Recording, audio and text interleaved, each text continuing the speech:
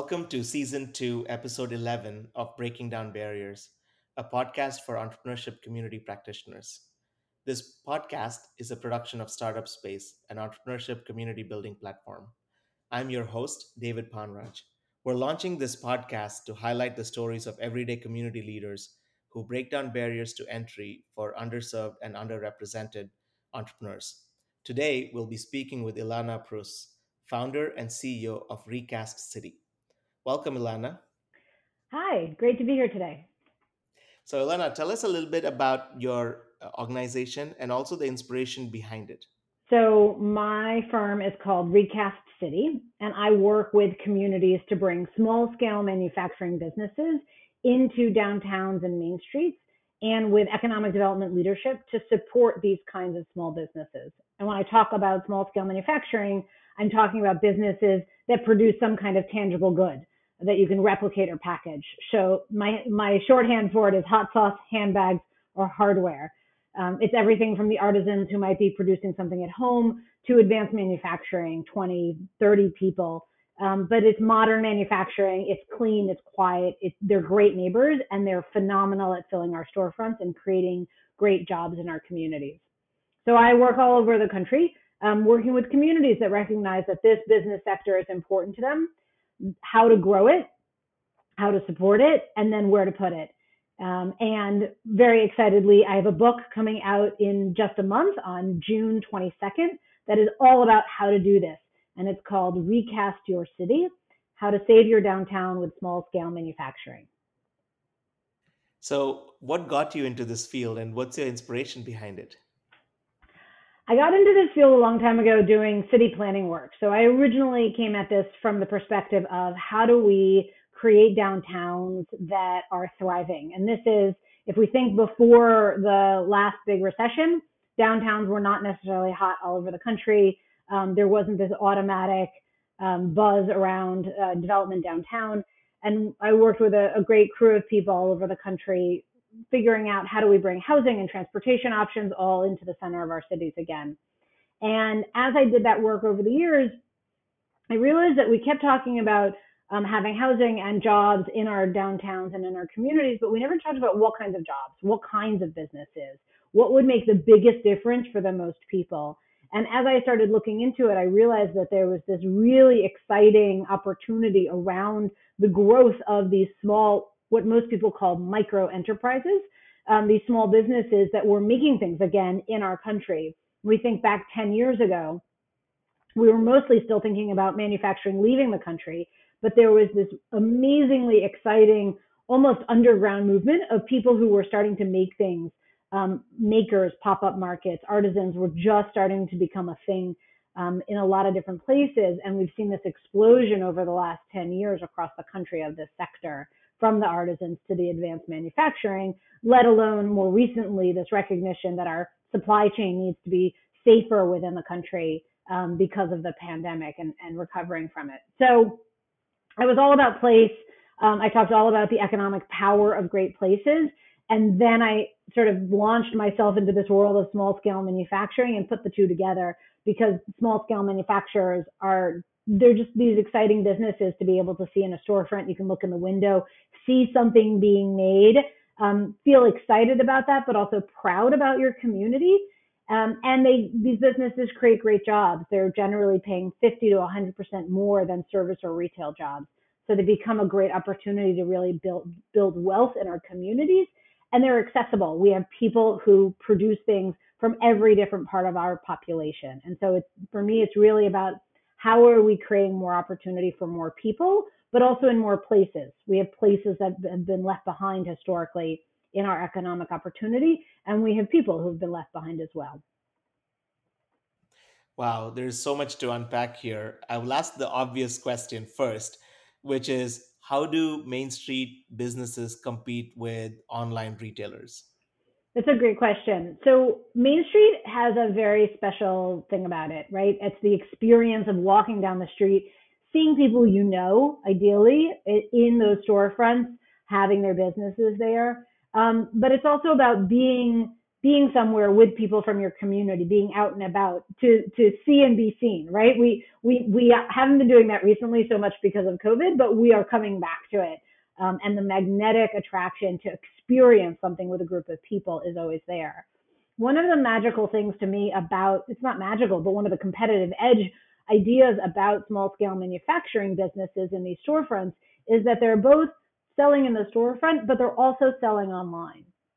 And the product businesses that are becoming the most competitive are either in this very custom niche specialized product as part of a supply chain and can do quick turnaround and response, or they're part of an artisan community where they're doing something similar. It's custom, but they also have this great compelling story and unique set of products. We know people are making candles, for instance, all over the country. Every community I've been to, I've met somebody who's making candles. Also chocolates. But the story of why they're making it and how they're making it and the ingredients that they're using are unique to each place and each person. And so a lot of it is about getting the story of that specific producer out, showcasing it both in their storefront, but also in how they communicate online. And the thing that is most exciting to me about these businesses is that they are more nimble as a small business. They're selling in person, they're selling online to consumers, and sometimes they're also selling wholesale to other sellers. And so they have this ability to be more flexible as, unfortunately, more catastrophes may happen or things change in their local environment. Yes, so I live in Dunedin, a small town, and we have an amazing main street. And every weekend, it's packed with people from the suburbs coming to this small town to experience and I think you said candles and chocolates. I think every small town also has their own brewery If because you're that's, lucky. Yes, if yes, you're lucky. yeah, it's really catching on. So let's talk a little bit about underrepresented communities and their challenges around getting access to storefront space, etc. Because when you look at how this happens, access to capital becomes a big player, right? Because you need to have a lease, you need to have the ability to show revenue or cash flow to be able to even get this space. How do you advise, or what do you tell these cities to level the playing field for these underrepresented entrepreneurs? I think it's interesting to think about where have all of our resources gone in the past. We've been spending money on economic development for a long time. So spending money on small businesses and supporting business growth in economic development is not a new idea. I think the question that most places never asked before is who benefits from it. And when I work with communities, we very specifically, and this is actually in step one in the book, because the book is really a how-to DIY book, it's asking these really hard questions, right? What are you trying to achieve? People do a lot of hand waving about that in economic development. You know this. And who should benefit from it? People are so scared to answer that question. And what I say to them is if you can't be explicit about who's going to benefit from the program, the same people who always benefited from the program will just get it again. And so if we can be explicit and say, we want to make sure business owners of color will benefit from this investment. We want to make sure that Black women business owners benefit from this investment. We want to make sure that our immigrant population benefits from this investment. Whatever it is, when we can be as specific as that, then we can also make sure that the things that we're investing in serve their specific needs. One of the things I think is really important to recognize is that not everybody benefits in the same way, or not everybody is served by the same program in the same way. I can't tell you the number of communities I've gone to with really the best intentions who have startup programs. The startup program is in the innovation district, in the tech sector. And then when I go into neighborhoods and I'm interviewing Black business owners, Latino business owners, Asian business owners that are not tech, they say, well, that startup program isn't for me and it's not accessible. I don't have a car. I can't get there. It's on the other side of the city. It's definitely not for me.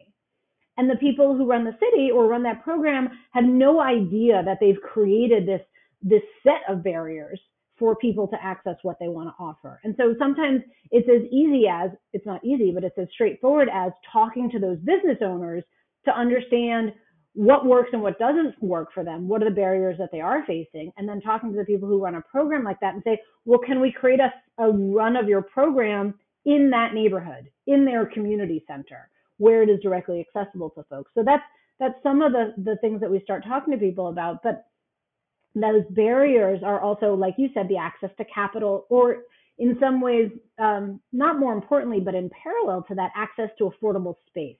So you talked about the cost of storefronts. I believe that commercial space, storefront space that is affordable for locally owned businesses is a public good. Very similar to the way affordable housing is a public good that we invest in. And so if we're investing in affordable housing, which is, I think, very important to do in all of our communities, making sure that we're investing in affordable commercial space so that locally owned businesses can continue to afford storefronts over the long term, especially as a place gets hot, becomes a hot market, and becomes a major attraction. That's an important use of our funding. So it can be direct capital directly to a small business so that they can use it to pay for the space. It can be a community buying real estate and discounting the cost of the ground floor space for locally owned businesses. It can be public-private partnerships so that they're working with a private owner so that there's an incentive to provide some space that is at a lower market or below market rate for these locally owned businesses. But I do think that affordable commercial space is an important public good that we start looking at as a key investment to support our economy. When our storefronts, especially when we look at neighborhood main streets in some of our larger cities, we have neighborhood main streets that have been neglected in a lot of neighborhoods that have been underinvested in for a long time because of redlining, because of racism in banking, all sorts of systemic issues that we need to really address. When people want to go into those spaces and start investing in them, we don't want to displace the locally owned businesses. We want to figure out how to do yes and, right? It's the tool from improv, yes and. We want to have the locally owned businesses, yes, and we want to add more investment and we want to add more businesses. So how are we creating the policy mechanisms to allow us to do yes and? So, one of the things we've learned is when you say it's for everyone, the small businesses automatically say it's not for me. So that we tend to tell our clients and our partners, don't use that resource for everyone. Try to be intentional about it because it'll actually serve people better. And then the second piece that you've touched on that I want you to kind of go a little deeper into is the social cost, and not just the economic cost, right? Because if you remove an anchor bar or an anchor coffee shop or this corner store that was the watering hole for the community, if you remove that, it's not just the economic impact, but the social impact. In fact, I was talking to somebody where they were talking about the cost of happiness. Like you've removed a pivotal resource in the community that allows people to gather, congregate, etc. So when we talk about kind of leveling the playing field and giving minority business owners access to the space, especially in hot markets, we're actually also helping the community revitalize, right? So, can you talk to the social impact of this a little bit more? Sure. I think we think a lot about housing displacement, and we don't think about commercial displacement. But when commercial displacement happens, a neighborhood really starts to lose its identity. And so the people who've lived there for a long time, when they see their local businesses being displaced, I don't think anybody's done the study, although I'd love to know if they did. My guess is if we did a study, if we see them lose their commercial space, then they're more likely to leave the neighborhood because it's not their neighborhood anymore. And so when we're looking at how are we growing community identity, how are we investing in a place with the people who live there, then that commercial storefront, those commercial spaces, those storefronts become that much more important as part of their identity of retaining ownership as investment comes to a place, because we do have a lot of places that need investment. But hopefully by working with those people to retain the commercial spaces, at least some of them, then that's one of the ways that we really help create more of an incentive for people to stay and benefit from the investment that's coming into their neighborhood. If we think about areas with lots of empty storefronts, if we can help local businesses become tenants in those storefronts, then as investment comes, they're going to benefit from it. Is the hope and the intention. So, can you give us an example of a city that you've been working with that has revitalized their downtown or their main street and are doing it really well, just as a way for us to look at as a blueprint? Sure, there's a couple different places we can talk about. One area is an exciting part of Columbia, Missouri. So they have an improvement district that's not downtown, that's north of downtown, called the Loop. It is 4 lanes, truck traffic, not a place you want to walk along the street right now. But the property owners got together and created an improvement district and said, we know we can be so much more. And the city rezoned the whole area for mixed use. The market is not there for mixed use right now. And so part of their question was, well, what should be our identity? What is this area of the city? We're not downtown. In Columbia, Missouri, downtown is really owned by the University of Missouri college students. And when we worked with them, people resoundingly said, we want a place we can go with our families. We want a place of commerce. We want a place for our businesses. And they have the woman, Carrie Gartner, who runs the improvement district. She said it perfectly. She's like, there's this hidden economic engine that I just didn't know was there. And it's all of these product businesses that are so excited to be vendors at events, be profiled and be a part of the programming they're starting to create. And they created the whole brand of this corridor and its future based on product businesses and the artisans of the community, while also partnering with the community college that's on that corridor on a makerspace and an advanced manufacturing training program. And then out of our work together, we also found that there was a huge demand for a commercial shared kitchen. And they, even during the pandemic, managed to open a commercial shared kitchen, very specifically focusing on a mission-driven commercial shared kitchen to benefit Black and Latino and other business owners of color within the community who have outgrown their homes, but can also access training for food product businesses in this commercial kitchen, which has been really exciting to see. The other one is in South Bend, Indiana, and they really wanted to acknowledge and sort of honor their manufacturing history and build on that.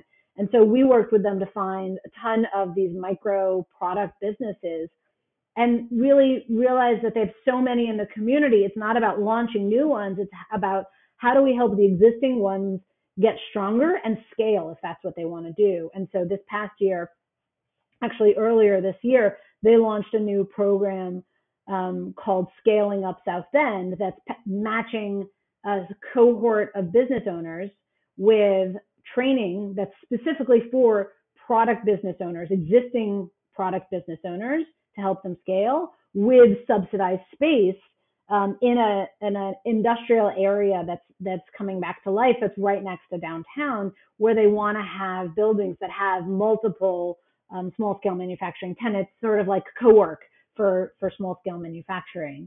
And so it's really the pairing of that training and that subsidized space with a focus on business owners that have not benefited from the city's programs in the past, and with a strong focus on Black and Latino business owners as well. So, can you give me the cliff notes on your book? Not because we don't want our users and our audience to read the book, but what are the first 2 or 3 steps that somebody who's listening and can influence Main Street decision making or is part of the local board? What are the first 2 or 3 steps, just as like a sneak preview, if you will, and then of course tell us how we can get your book and is there a pre-order available? Great question. Thanks for asking. So the book is a how-to. It is, I describe it as a mashup between a DIY workbook, accessing workbook with a economic self-help book. We've been doing it wrong in the past. Here's how we do it better. And there's 5 steps. And the book is very clear about here are the 5 steps to doing this differently. The first step is about being really clear about those outcomes and about who should benefit, and provides a whole set of questions to really take you and your community through to really think about differently, what are you trying to achieve and who should benefit from it. The second step is not even talking to new people, but coming up with lists of new people to talk to, because the only way we can understand what's going on differently is by talking to new people and asking people different questions. And so it's all about how to go find small scale manufacturing business owners, how to find connectors. I talk about connectors with a capital C because they're really a valued, they're really a high value individual in our community that both has a strong set of connections within a specific population in our community, but also is thinking very forward in a very forward way about the potential of the community. They believe in the future of that community, and they believe in the future of that downtown or that main street, and how those connectors can help us bring more people and new people into those conversations. And then about property owners and other key individuals to bring into the conversation as well, to get a clear understanding of what are those assets that are already in the community that they can build on, but also what are the big challenges and what are the different challenges that different parts of the population are facing, and being really clear-eyed about that. So those are the first two steps. The book is on sale now for pre-order. Thank you for asking. You can get all the details about it and access to the first chapter for free by going to recastyourcity.com. And that is a great place to go. The publisher is also running a special through the months of May to have a special discount if anybody wants to buy 10 or more and give them out to your city council or your economic development staff, or your local team, whoever they may be. But we'll also be able to provide a discount code for folks who want to buy individual copies as well. And if there are other information that you can provide, we'll actually put it in the show notes. So Great. it'll be available after this. Let's talk a little bit about some of the tools that can help with recasting your city. So, for example, manufacturing, small manufacturing, maker spaces. What are some things that the city can do to spur economic activity and get people to start thinking about manufacturing? Because manufacturing has this kind of roadblock here, like it's all made in China, we can't compete, right? How can the city facilitate some innovation locally? So one of the reasons that we have them go out and find the small scale manufacturers first is because then it grounds them in actually who is in their community, and they get a clear picture that this isn't manufacturing that needs 1,000,000 square feet. This is a person who might need 500 square feet. And it really reshapes the way somebody experiences and understands who this is in their community. So we work with them to focus on how to support their existing businesses and grow those businesses within their community as a primary step, and then investing in two different sides with them, both training for startups, but as well as scaling up product businesses, and then space for those businesses, and the sort of the continuum of the different kinds of spaces and the different size spaces that those businesses need. And I believe that it's the pairing of those two pieces that really makes for a successful small business sector that becomes a really important part of the local economic development strategy, the pairing of the training and support with the real estate space. And then obviously, as you talked about before, we need to layer capital on top of that. We know that there has been an enormous lack of capital to our business owners of color, and we need to change that. So things like helping set up funds that are specific to business owners of color, micro grant programs, accessing existing loan programs. There's so much translating that just needs to happen.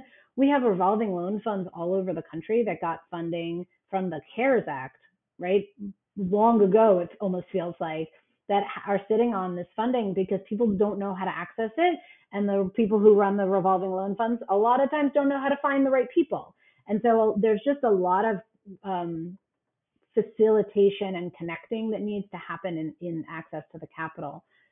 And then the other part of it is really thinking about how are we building the rest of that ecosystem, like you were talking about. What are those spaces that people need? Who can provide that kind of support? What's the role for the banks? What's the role for the community colleges? How do we invest in this kind of affordable space and make it a public good? Who are the property owners who are excited to do something like this anyway, and how do we support them in getting there faster? Are there policy incentives? Are there financial incentives? There's a lot of different ways to get there. There's another question on top of people's mind, which is around COVID and what does the impact look like and what will the recovery look like? Given that you're so close to this work, can you kind of help us understand what the recovery from COVID will look like for Main Street business, especially restaurants that took a really big hit? What does this recovery look like for them? I think the pandemic has, I'm not the first person to say this, right? It's transformed not only how we work, but where we work. And the reality is that in some ways it's created the opportunity to create successful businesses anywhere.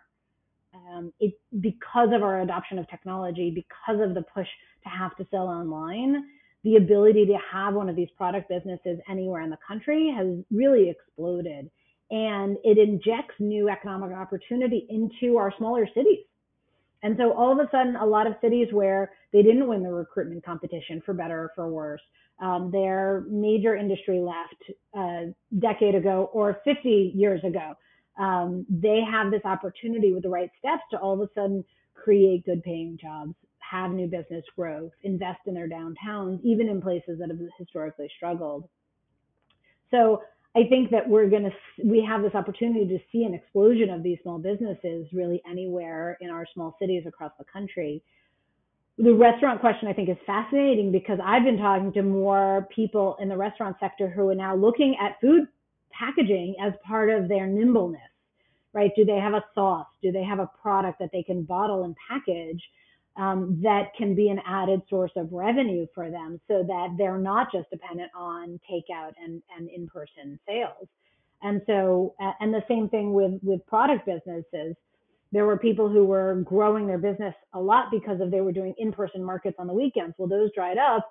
I was talking to somebody out in LA County, and she said she had to stop doing all of the markets when the pandemic closed. She immediately turned and pivoted and figured out how to do wholesale, right? So people, by the nature of need and desperation, have completely changed the way they're doing their business. But this rapid adoption of technology during the pandemic means that you can launch the businesses from anywhere. Young families can go back to their hometown if that's what they want to do.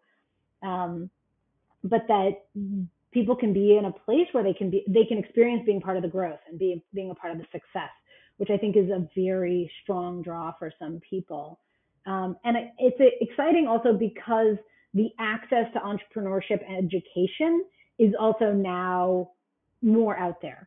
You can find trainings or mentors for your business online. And so it's not just about being in one place where you maybe can access the mentors in that one place. The challenge is that a lot of times the local governments don't recognize this. They're not doing anything to support it. They're not recognizing these business owners and finding ways to support them or create space for them. And they're really, a lot of these businesses are still going it alone, when really they could be the businesses that define the downtown, right? You can get, it's not even just a 1-2 punch. It's like the first 5 punches, right? It's business ownership opportunity. It's job creation. It's businesses that define the downtown. It's, creating a destination that then attracts other people there. The number of benefits you get out of this is just sort of endless. And obviously becomes a way to attract more entrepreneurs and investors to the city over time once you see that you're building energy in a place and it's not just a pass through anymore. So this is a question that I ask all of our guests, which is how can somebody get into the space that you're in? So if a practitioner is listening and wants to do something like this in their community or wants to set up an organization that can help with supporting Main Street businesses, how would they go about doing it? And also, what have been some lessons learned for you in your journey that if somebody's starting out would love to know and avoid if possible? So yeah, what have you learned and how can somebody kind of be part of this work or even work with you or work in their own space that they're in today? So I'm super accessible. If people go to recastyourcity.com, you can get the first chapter. You get an email from me. It comes right back to me if anybody wants to reply and understand how to bring this kind of work to their community. So that's the easy one. If people want to work on this in the community, I think the two most important steps are to go out and talk to the business owners that you think you want to benefit. Talk to them in one-on-one conversation. Ask them what works and what doesn't work. I think the most important thing, and the thing that so many people and places forget, is to talk to the people you're trying to benefit. Because that's the only way you're going to be able to create a program that you know people need, and that it in fact de-risks the investment from the community. Just like we do in the tech sector when we do user research, it's the exact same idea. That's one of the steps. One of the 5 steps in there is about doing those kinds of interviews. I think it's number 3.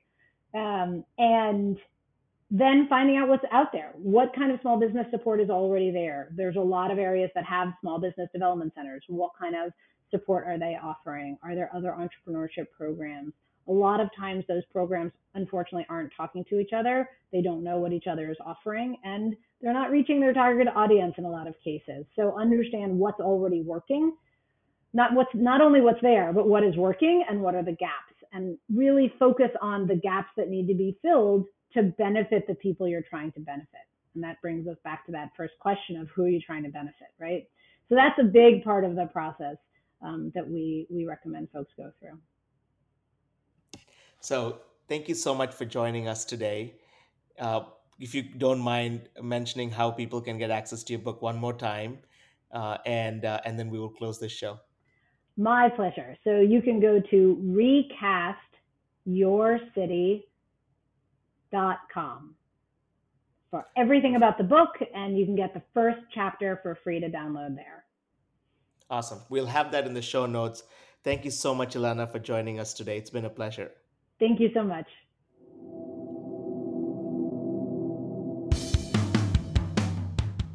Thanks for listening to this episode of Breaking Down Barriers, a podcast for entrepreneurship community practitioners hosted by David Ponraj. Special thanks to Sri Sundaram for joining us. Cover art by show manager and creative director Mackenzie Dial-Fritcher. Edited and produced by Lauren Bernard. If you'd like to suggest interviewees, new topics, or just want to reach out, please email us at podcast@startupspace.app. All Breaking Down Barriers episodes are available on our website or wherever you listen to your podcasts. Feel free to rate, review, and subscribe for all the latest updates.